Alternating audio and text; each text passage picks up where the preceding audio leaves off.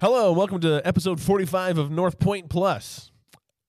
I got nothing about 45. I got nothing either. No. I was like, there's some athlete that wore 45, and there is an athlete that's worn 45. Yeah. I just don't know them. That's the thing that I've made up. I think I thought of someone else. Yeah, I'm thinking Archie Griffin was in the 40s or so. I mean, you're a Michigan fan, kind of. I got to look it up now. I got to know. So I'll let you intro. I like the colors. I like the colors of Michigan. I don't know if I like. Yeah, I don't like it enough to do anything else. This doesn't speak to anybody else who's listening to this podcast that I'm looking up. Yeah, 45, Archie Griffin. Hey, you know sports. All right. There's a feather in your cap. For what it's worth, I have his autograph. No, you don't care. Mark doesn't care, but I have his autograph. Not many people care. Yeah, on his jersey. It's cool. I love it. I got to hang it up sometime. Well, you should wear that the next time you It's in a box. I told myself, I'm getting this framed. Yeah. And I was like, man, that's expensive, so it's in a box. Yeah. It's not that it's not cool. It's that I'm cheap. That's what it is. All the collectors out there are loving that. Yeah. Yeah. Right. Well, that's fun. Well, welcome to North Point Plus. Sorry for that bumpy intro. We'll think of a compelling intro next time. This is our follow-up podcast for our messages on Sundays. So we gather together on Sundays. We do life together, church together, worship, dive into God's word. And this podcast is an opportunity to continue the conversation by answering questions, diving in a little deeper into the text, which is fun. Yeah. I'm joined by Jake. Jake, you spoke on Sunday, continuing our series in Colossians. Mm-hmm. What did we talk about? What's the big takeaway from this past Sunday? Virtual reality is bad, and nobody should have a VR. And if you do, you're a terrible person. That's my takeaway as well. I'm glad we landed there. Virtual reality is sinful. Yeah. Put it in quotes. Share it. Let everybody know.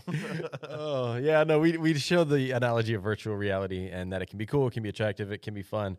And I actually played with Andy's virtual reality device the night before and had a blast. But it's that idea that in our spiritual life, there are a lot of things that we settle for that are just virtual reality and are not the real deal because only Jesus is the real deal. So whether it's too many rules, then we've created legalism around ourselves or succumb to legalism that somebody else has put on us, or we've settled for a cheap substitute of something else. It's really the idea of just kind of putting down that fake reality and recognizing that the real deal is only found in Jesus. And what does that mean? Yeah, I think the analogy of virtual reality is so relevant because for anyone that's used it, it's worth trying. Because really virtual reality is fascinating. Yeah. It was the first time Saturday I had ever done it, and I did the sword game. Oh, yeah. And I kept losing because I didn't realize you had to go a certain way with the arrows. So I went and did the instructions. It's so typical. Hi, I'm a guy. I just jumped into the game. You'll get it. Yeah, this is easy, and then I lose in 10 seconds, and I'm like, all right, we're going to do the instructions. But it's fantastic. It is fun. It's a blast, and it's so relevant for this discussion because, I think I told you the story that we had a virtual reality headset, and one of Julie's relatives is terrified of heights. And so we're like, oh, well, this would be cool. We'll get you in a virtual reality thing where you'll have this kind of heights experience where you get into a cockpit in a plane and you take off and fly into space. And he was like, oh, yeah, I can definitely do that. That'll be fun.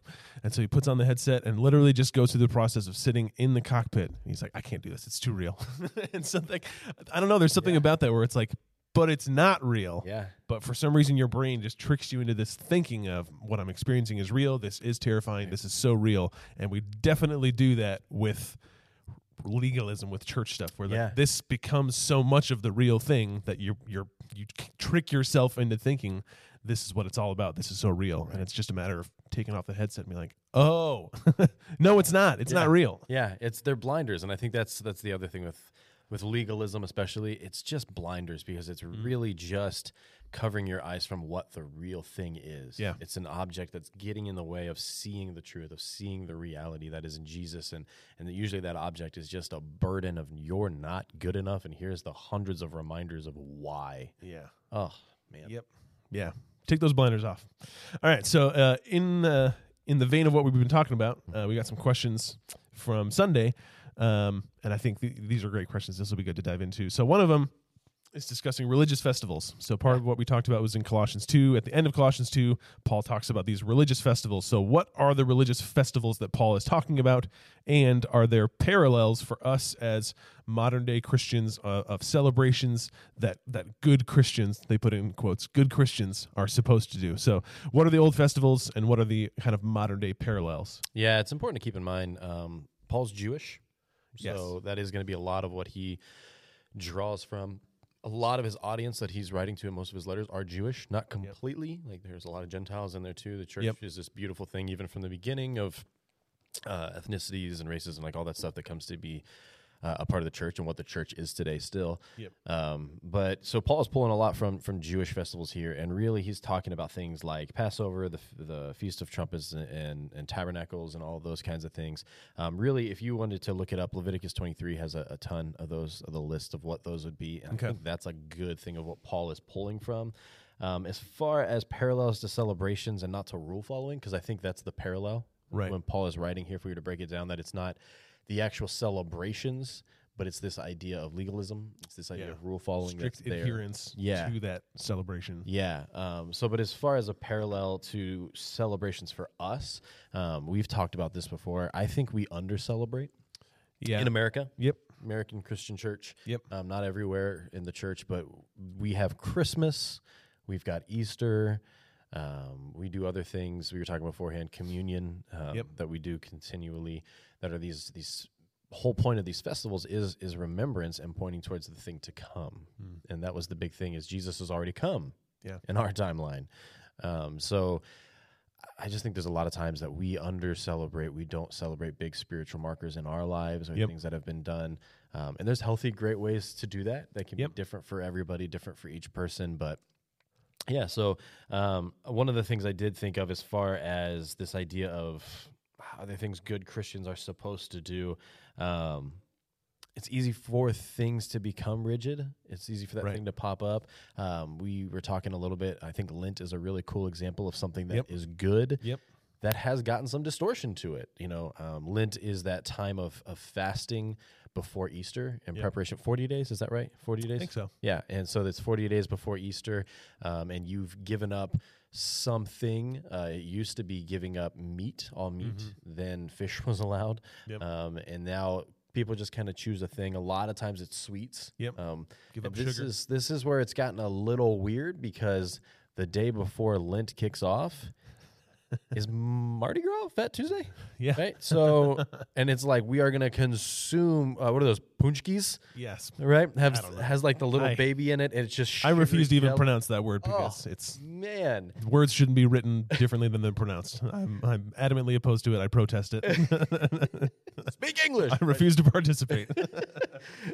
And it's just this idea that, like, so we've overindulged in the thing that we're now going to give up, and that's just kind of breaks the whole point of what Lent is about, what fasting is about, or people that get so caught up into it that it becomes a barrier in their life during Lent, and not a time of reflection on who Jesus is and what he's doing, and in prayer and all that, and it just becomes another roadblock or a blinder that can be there. So, I think we under-celebrate. Yeah, and I think that goes back to what we've been talking about, like with Paul, his main concern being, the issue is not the thing. The issue is how you've begun to treat the thing. So the issue is not the celebration. The issue is kind of either this strict legalistic adherence to it, or this kind of weird perversion to it. So like for Lent, like Fat Tuesday is kind of this weird perversion of the whole point of Lent is to stop a thing. And we're like, well, before I stop, I better fill up completely on the thing that I'm stopping. Like, that makes no sense in the spirit of the celebration. Although, like, who cares if you eat donuts on Fat Tuesday? Like, I'm not judging you for that. But it is a weird thing that we do. And then the strict adherence of, like, no, it has to be done on this day. You have to give up this type of thing. And this shows your dedication to, like, that's kind of what Paul is talking about, is it's not bad to celebrate. It's this kind of weird adherence to it. And yeah, in the spirit of, like, we just don't really know how to celebrate in the church. I think we had a conversation about, like, what do we do when someone has this, like, really cool moment of God working in their life? Like, do they get baptized again? No. Like, baptism is this cool thing that we celebrate, but, like, how else do we celebrate? Is communion part of that, of acknowledging what God has done in your life and celebrating that with your life group or the people around you? Like, sure, I think that's a great thing to do. But yeah, trying to be intentional of, it's not the thing, it's the heart behind the thing, if that makes sense. And I think it is good that we do have some celebrations like Christmas and Easter. We should make a really big deal about that. About Emmanuel, God coming to be with us, and then God defeating sin and death. Like, there's a reason. Kind of a big deal. Yeah, there's a reason we celebrate that, and I think we should continue to do that. So it's not that it's bad to have these things by any means. And it's not that we need to necessarily have Christmas 2.0 that we do now, Christmas in July. You know, Right, we don't right. necessarily need to like force something to be there, but I think it's okay in our communities and our churches to have moments that we celebrate. We've done it here as a church before when we've just celebrated the fact that North Point had been around 175 years. I think we did a celebration for it. I'm positive when we hit 200, we'll do something as well. Yep. And those are worth celebrating. Yeah. And it's not, hey, North Point's great. It's God is great. Right. You know, and like that's Right. what it will point to in all the celebrations. So I think doing it individually, I think maybe doing it with your family, doing it with your life group, your community, and just these moments of what they look like. Man, that's healthy. Yep. It's healthy. Yeah, that's good.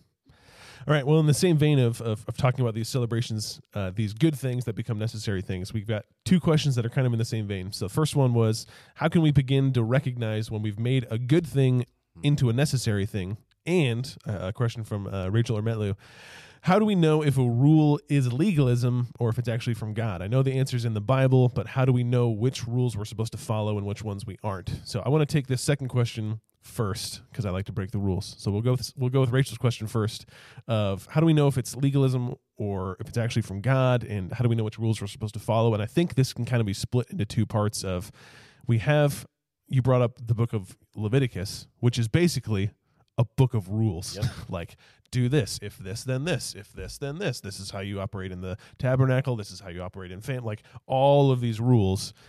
And we don't really follow those rules. Right. So why specifically with the Old Testament do we have this kind of separation of, well, now we don't even do those rules. We don't need to do the celebration of the tabernacle and all these celebrations and festivals.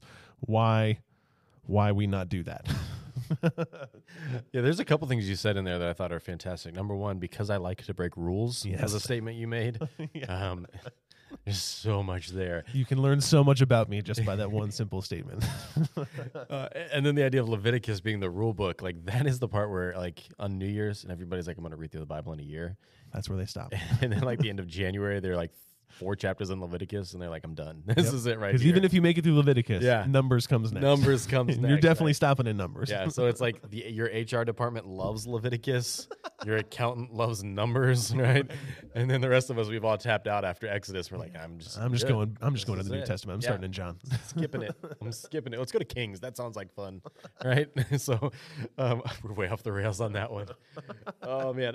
So how do we know if something it's from God? If it's actually a rule to follow, it matters for us. How do we know if it's legalism? All these comparisons. I think for a lot of good things in life, we can just say it points to Jesus. Like start with Jesus. Yep. The Pharisees kind of came to him and said, "Hey, basically, which rules do we follow?" Yeah. And Jesus answered and said, "Hey, what's the greatest rule?" They asked him, and he said, "I'll give you 2: love God with all your heart, mind, and soul, and love others as yourself." And there's a ton in there that he says, love God with everything, and that he only tells us to love others as ourselves, which I think actually says more about us than other people. Right. So I think that's a really good starting point. And I would say the rest of the New Testament, as we're breaking it down, are Jesus's example, lots of letters that have to do with how does that look in a tangible way of loving God and loving others in the New Testament. So I think that's a really great place to start to be a part of that as well. I think the emphasis in legalism is the rule, and I think the emphasis in following after grace and mercy is Jesus. And I think it's important to point out in that Jesus is, when we say following Jesus with grace and mercy, a lot of times there's like the tendency to flip into this, well, then there are no rules. Everything is just forgiven, right? Paul talks about, well, then grace can abound, right? Like this sarcastic principle he puts forward there. Right. Following in grace and mercy doesn't mean that there are no rules. And it doesn't mean that there are no consequences. It doesn't mean that there are no boundaries in life. It doesn't mean that we all just completely are happy-go-lucky with everything. Right. Grace and mercy in a relationship at times means having tough conversations. Yep. And I think at times we forget that. It means creating healthy boundaries. Yep. Like that is a part of grace and mercy as well, that not having those things is not gracious, is not merciful if I don't put good boundaries around. If I don't tell my kiddo, like if I let my kiddo run rampant in our house and there are no boundaries for her, that's completely unsafe. That's not gracious or merciful to her. Right. That's not realistic for how the world works. That's not gracious and merciful to raising my kids. So there are those principles at play. So I just want to make sure like we say that so that people don't hear grace and mercy and just think like sin doesn't matter. It's all good. Right. Yeah, no. So. Right. Yeah, and I think in this, how do we start to discern if it's legalism or if it's actually from God? I think going back to, I think Paul mentions in this passage that these things that they are adhering to are shadows, which is a really great term because Paul, up to this point, and we talked about in the week before, that Paul kind of begins to paint this picture of Jesus as this fulfillment of something from the Old Testament. So if we're looking at specifically, the rules and regulations and the celebrations and all these things that Jewish people followed, these are meant to be shadows, these kind of dim reflections of the real thing.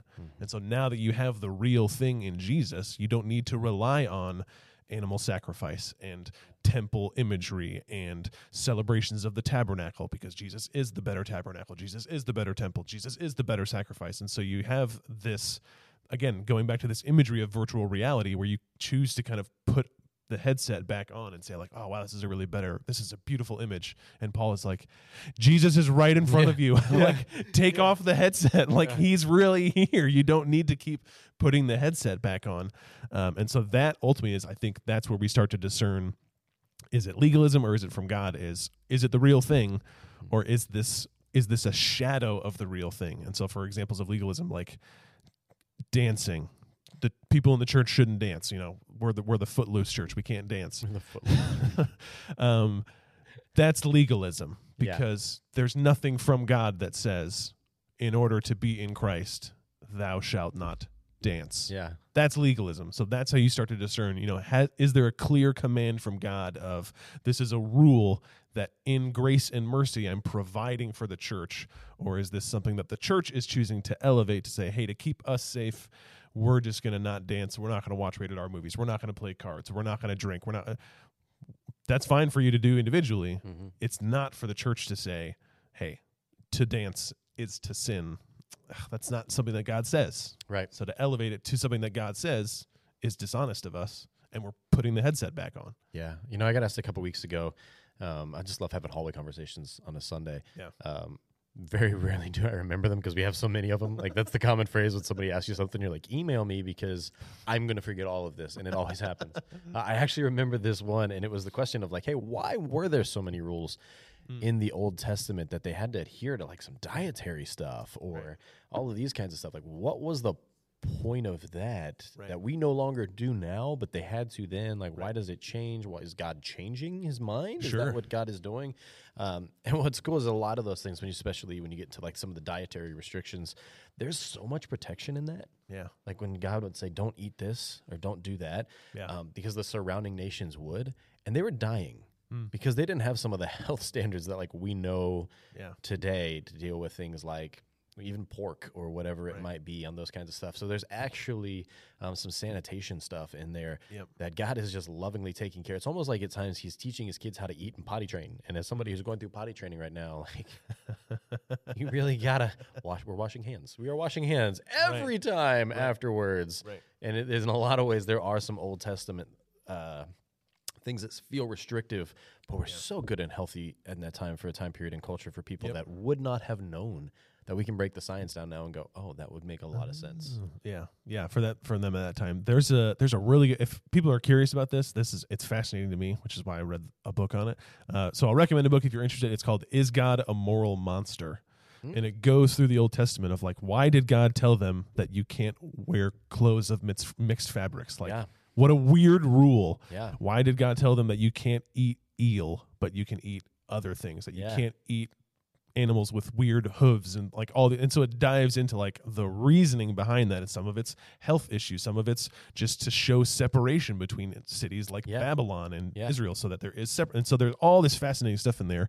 And again, it drives down to that point of each of those things in some way points to Jesus. And now that we have Jesus, you don't need this shadow, this thing to help remind you of where Jesus is, because you have him. Yeah. And I think that's really cool. So to go back to the first question then, how do we recognize when we've taken a good thing and made it into a necessary thing? How do we gut check ourselves and say, okay, I'm going to look at my own life and really ask and examine, have I taken a good thing that God's given me, like Lent, and made it a necessary thing? How do we do that self-evaluation? Yeah. Does the thing that you have in question, Is it the thing or is it pointing to the thing? You know, so like really what's the emphasis on there? And we keep using the word thing here a lot, but I think another good question to ask on that is what would happen if you lost it?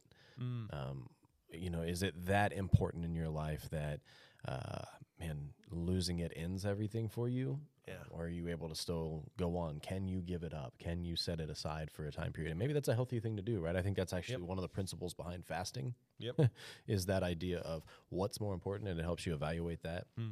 Because nothing's more important than Jesus, your relationship with Jesus, right? And naturally, like when I say that comment and someone's going, but my family, but my whatever, and but. Right. Look, the more you follow after Jesus, you love Jesus, the better your family, you're going to be with your family. The better you're going to be able to give into those kinds of things. Not that there's not ever going to be dysfunction or hardship or those kinds of things. But following and making Jesus the most important thing in your life, does not downgrade your family. It will actually make things better in your family life because you're going to be a better husband. You're going to be a better father. You're going to be a better child. You're going to be a better whatever it looks like. But I think going back to just the question there, how do we recognize if a good thing is turning into a necessary thing? Is what value? Just in analyzing the value that we place on it. Can you stop it? Can you give it away? You know, the rich young ruler showed up to Jesus and was like, "Hey, I've done it all. Right. I've lived good. I've whatever," which is hilarious. He's literally telling perfection how amazing he is, which is just hilarious in and of itself. And Jesus is like, "Did you do this, this, this? Oh, I've done it." Right. And it's like, oh, he set you up. Jesus is about to hit you in the knees, my man. That's cute. Yeah.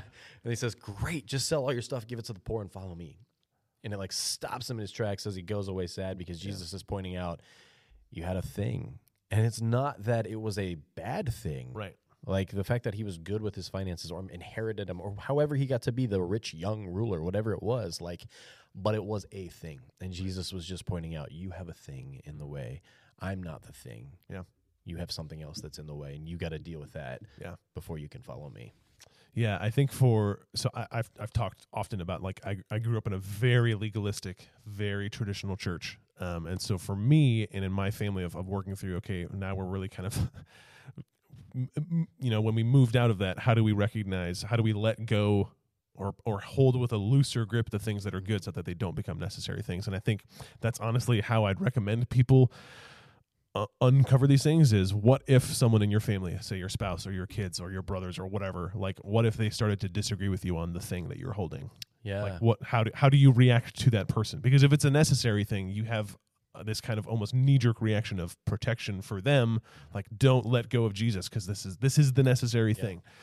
But if it starts to become those things that are you think are necessary but they're good, you kind of start to see like, oh well, I'm still like nothing has changed in our relationship because we've let go of this thing. Like nothing is really impacted by holding this thing a little more loosely than maybe some churches or some backgrounds or families or whoever want us to hold those things. And so that's, again, like if I think about my relationship with Julie, if Julie starts to disagree or hold differing opinions on things, for a lot of things, it's going to be, okay, we just disagree. Okay.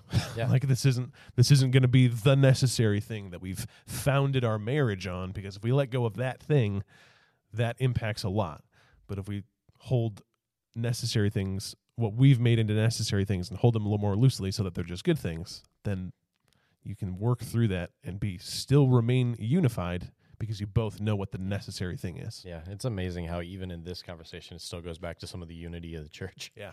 On the thing, because Jesus is the thing, right. So we can be loose on a lot of stuff. And, you know, there's some, and I would say, hey, look, there are some bigger rocks at different levels of how we conduct things of getting along. We have bigger rocks at a staff level. Not a lot of them, because it's probably not healthy to have a lot of them, but just recognizing what those are, but also the rock itself is Jesus. Right. You know? Yeah, and I think understanding on our end, those big rocks are related to Jesus. Yes. So like for us, a big rock at North Point is the authority of Scripture. Right. So because that tells us who Jesus is. Right. If we lose the authority of Scripture, if we lose the Bible, if we lose God's revelation of himself, then we don't have God's revelation of himself. Right. So that's a big rock for us. The other guideline that we always talk about is the unity of believers. Mm-hmm. That's directly related to Jesus because Jesus unifies believers. Yep. So if we let go of that, then you don't have the church. That's a big deal. Yeah.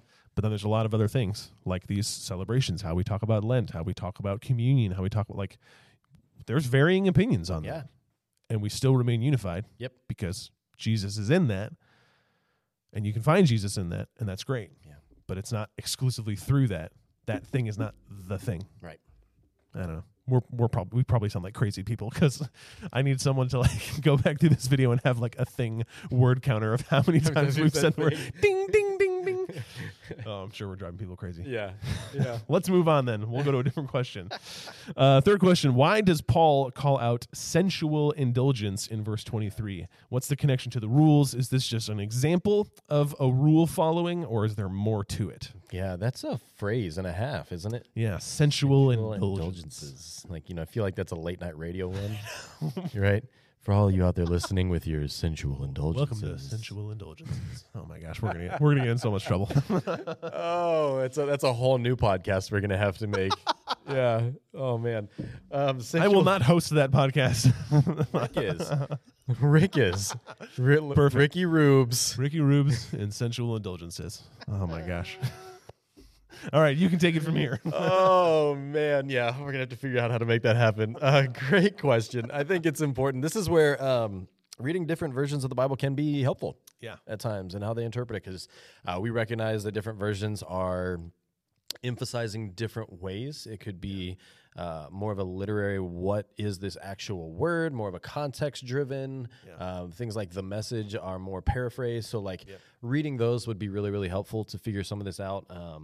NIV and ESV use more along the lines of sensual indulgences. I think NIV was sensual indulgences. ESV was something pretty similar. Yeah, like fleshly desires or something like that. Yeah, something like that. And then the New Living Translation translated it as evil desire. So Paul is not necessarily saying like a sensual indulgence is a kind of sin or a kind of missing the mark. It's not like cheating or injustice or lying or those kinds of things. Right. It's not a sin, it's all sins, in essence.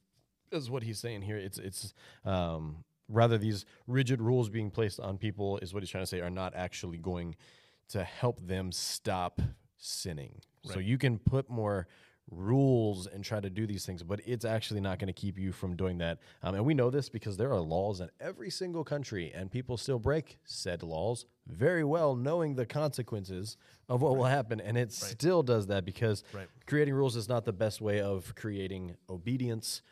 Trust is. Right. And I think that's Paul going back to this idea that, man, trusting Jesus, and it's going to change you a whole lot more than just following the rules. Yeah. Is kind of what, in essence, he's trying to say. Yeah. Yeah, I think it goes to, Paul in a lot of his letters explains, he does it, especially in Romans, explains what's the purpose of the law? Like, why did God give rules? If rules don't save us, then why do we even have the rules? Yep. And Paul's whole point is like, because I'm showing you can't do this. Like, that's the point of the law, is to highlight that every single person falls short of it, except for Jesus. And so if there's one person that can fulfill the law, that's the person that is your savior, because they're actually capable of saving. Yeah. And so these rules are not meant to be a savior for you. They're meant to show your need for a savior. And so when we get to something like this sensual indulgence, understanding that, Paul's talking about this constant desire that we have to satisfy our own sinful desires, to satisfy our own sinful pleasure. And so we tend to connect that. I can understand the question, because we tend to connect that. Our modern American brains tend to literally connect, pleasures of the flesh, sensual. So sensuality is this kind of almost sexual immorality. And really Paul is saying like, it's everything. It's every desire of sin, every desire of your flesh. That's what Paul is emphasizing here. Yeah, and this is where we talked yesterday about habits a little bit more. Yep. And just that idea, and this is where I confessed my fingernail biting thing. Oh, nail biters unite. Oh, man. You guys are going to get mad if you... Oh, man. Oh, the number of conversations Julie and I have had. Julie, oh, it was trouble on our marriage.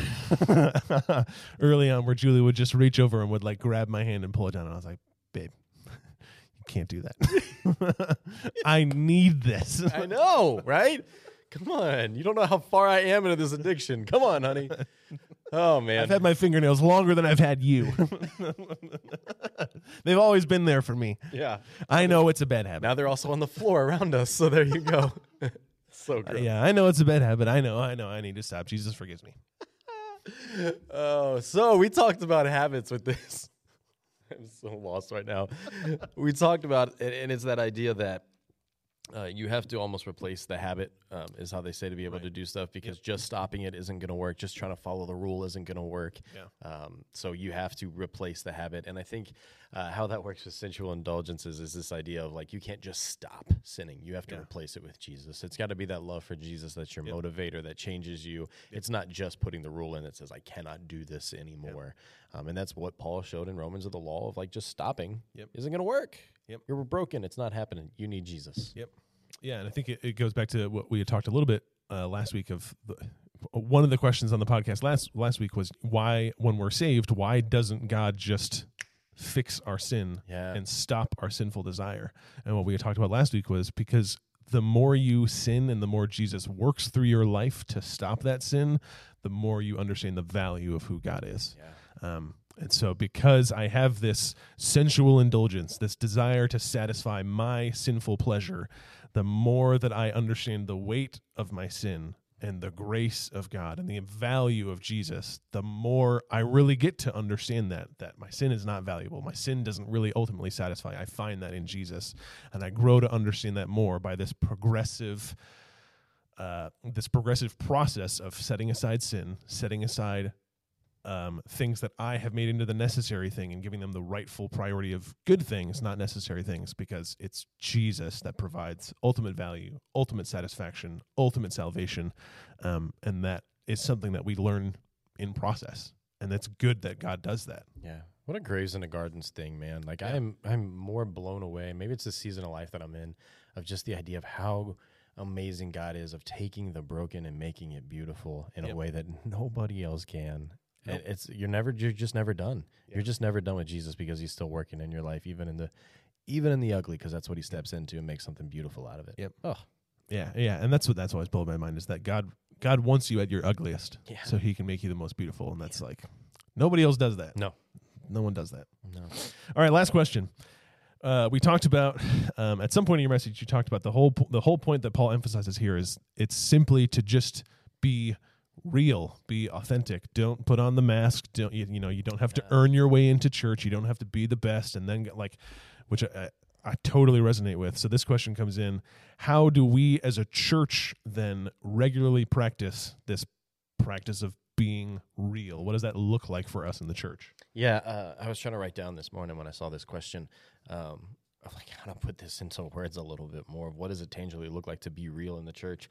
So I wrote this down. I said, loving honesty with yourself and compassionately stepping into someone else's ugly. And I think that's kind of a two-part thing, because we are often lie to ourselves about who we are, sometimes thinking we're worse than we are, sometimes thinking we're better than we are. In fact, there's the science that shows behind personality tests, and I know I made fun of my Enneagram friends, okay, a little bit yesterday.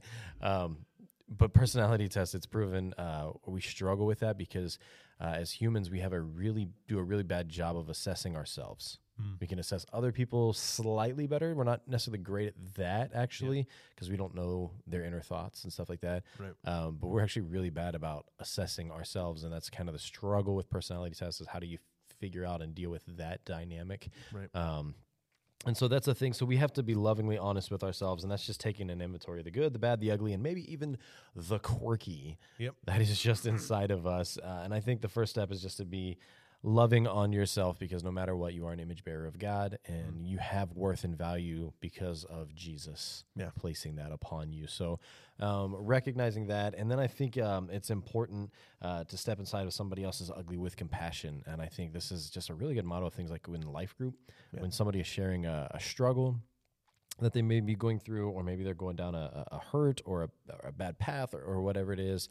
This idea of compassionately stepping into their ugly means you're just coming to stand beside them, being and resonating with whatever issue might be going on. And by stepping over there and being compassionate, compassion would mean both that you're willing to just give a compassionate hug, or a compassionate slap on the back of the head at times, just to be able to say, don't go down that path, man. I love you too much. But also doing both in a manner that would be received well by the other person. Right. Like that's part of compassion too. So I think that idea of being real is being honest with who you are, but also being compassionately loving enough to be involved with somebody else's stuff or what's going on in their life too. I think that's being real in the church to me. Yeah, and I think doing that, I think so many churches, and I'm including myself in this, so many churches fail to do that well because you're waiting for the other person to do it first. Yeah. We're waiting for, well, if they're going to be authentic, then I'll feel comfortable being authentic. And the problem is they're waiting for the same thing. Everyone's waiting for someone to open up and someone to be just like crack the door on vulnerability just a little bit, and then we'll walk through. But if we're all waiting for the next person to be vulnerable, to be open, to share and say like, hey, I'm really struggling with this sin in my life, or I've really messed up in this area, or I'm really just not doing okay here. And everyone's waiting for the other person to do that. And so we all just keep waiting. We're saying, we're good, we're fine. God's great, God's good, life's great, everything's going well. And it's not. Right. The reality is it's not. Everyone knows it's not, but we're just, gosh, it's so hard to be the first person to do that. But that's what it takes, is that Holy Spirit boldness of being vulnerable and asking for help. And that's something that I'm including myself in this, that I struggle with. I don't like asking for help. I like to be the helper. I don't want to ask for help. No, for sure. And that's just not what we're called to in the church, that I get to be both the helper and the helped, because that's what doing life together looks like. That's what it means to bear each other's burdens. But you can't bear my burden if you don't know about it. Mm-hmm. And that's what we struggle with in churches. You ever been a part of a group that it's like, it's the educational Bible study almost, where like all of the answers that you have are almost like pre-written fill in the blank answers to the questions of like, why did Paul say that? And what it's really asking is more like, how does this affect your life when Paul says that? And like you give like the actual answer that it says, oh, the Bible said A plus B equals C. Yeah. And it's like this very scripted educational answer, but it's not authentic and it's not real. And if you've ever been a part of a group like that in church life, you just hate it. Like, let's be honest, like at first it's safe, but after you've done it for a few weeks or you've been a part of that, you're like, well, I'm just regurgitating information. I'm not actually doing any application because I don't want to take the risk of exposure in this. And then there's no growth, no risk, no reward kind of thing. And so being real, it can be risky. But you've got to be able to put it out there to grow. And let's just be honest, you're going to take that risk and it's going to come back sometimes to bite you and hurt you. We've all been there. Doesn't make it right, doesn't make it good, doesn't make it easy. But the reward is still worth it in the long term of being a part of that. So if you've been hurt in the past that you said, hey, I've tried to be real in church, but maybe somebody else's legalism weighed me down or, whatever it is, like, man, I would encourage acknowledge that. Acknowledge that. Be honest about yourself. You can acknowledge that with other people. Hey, I'm in this group. I would like to be authentic, but I want you guys to know I've been burned in the past. It's okay. Like, acknowledge that, put that out there, give people that heads up, and take the risk because the reward is worth it, because we're not meant to go through life alone.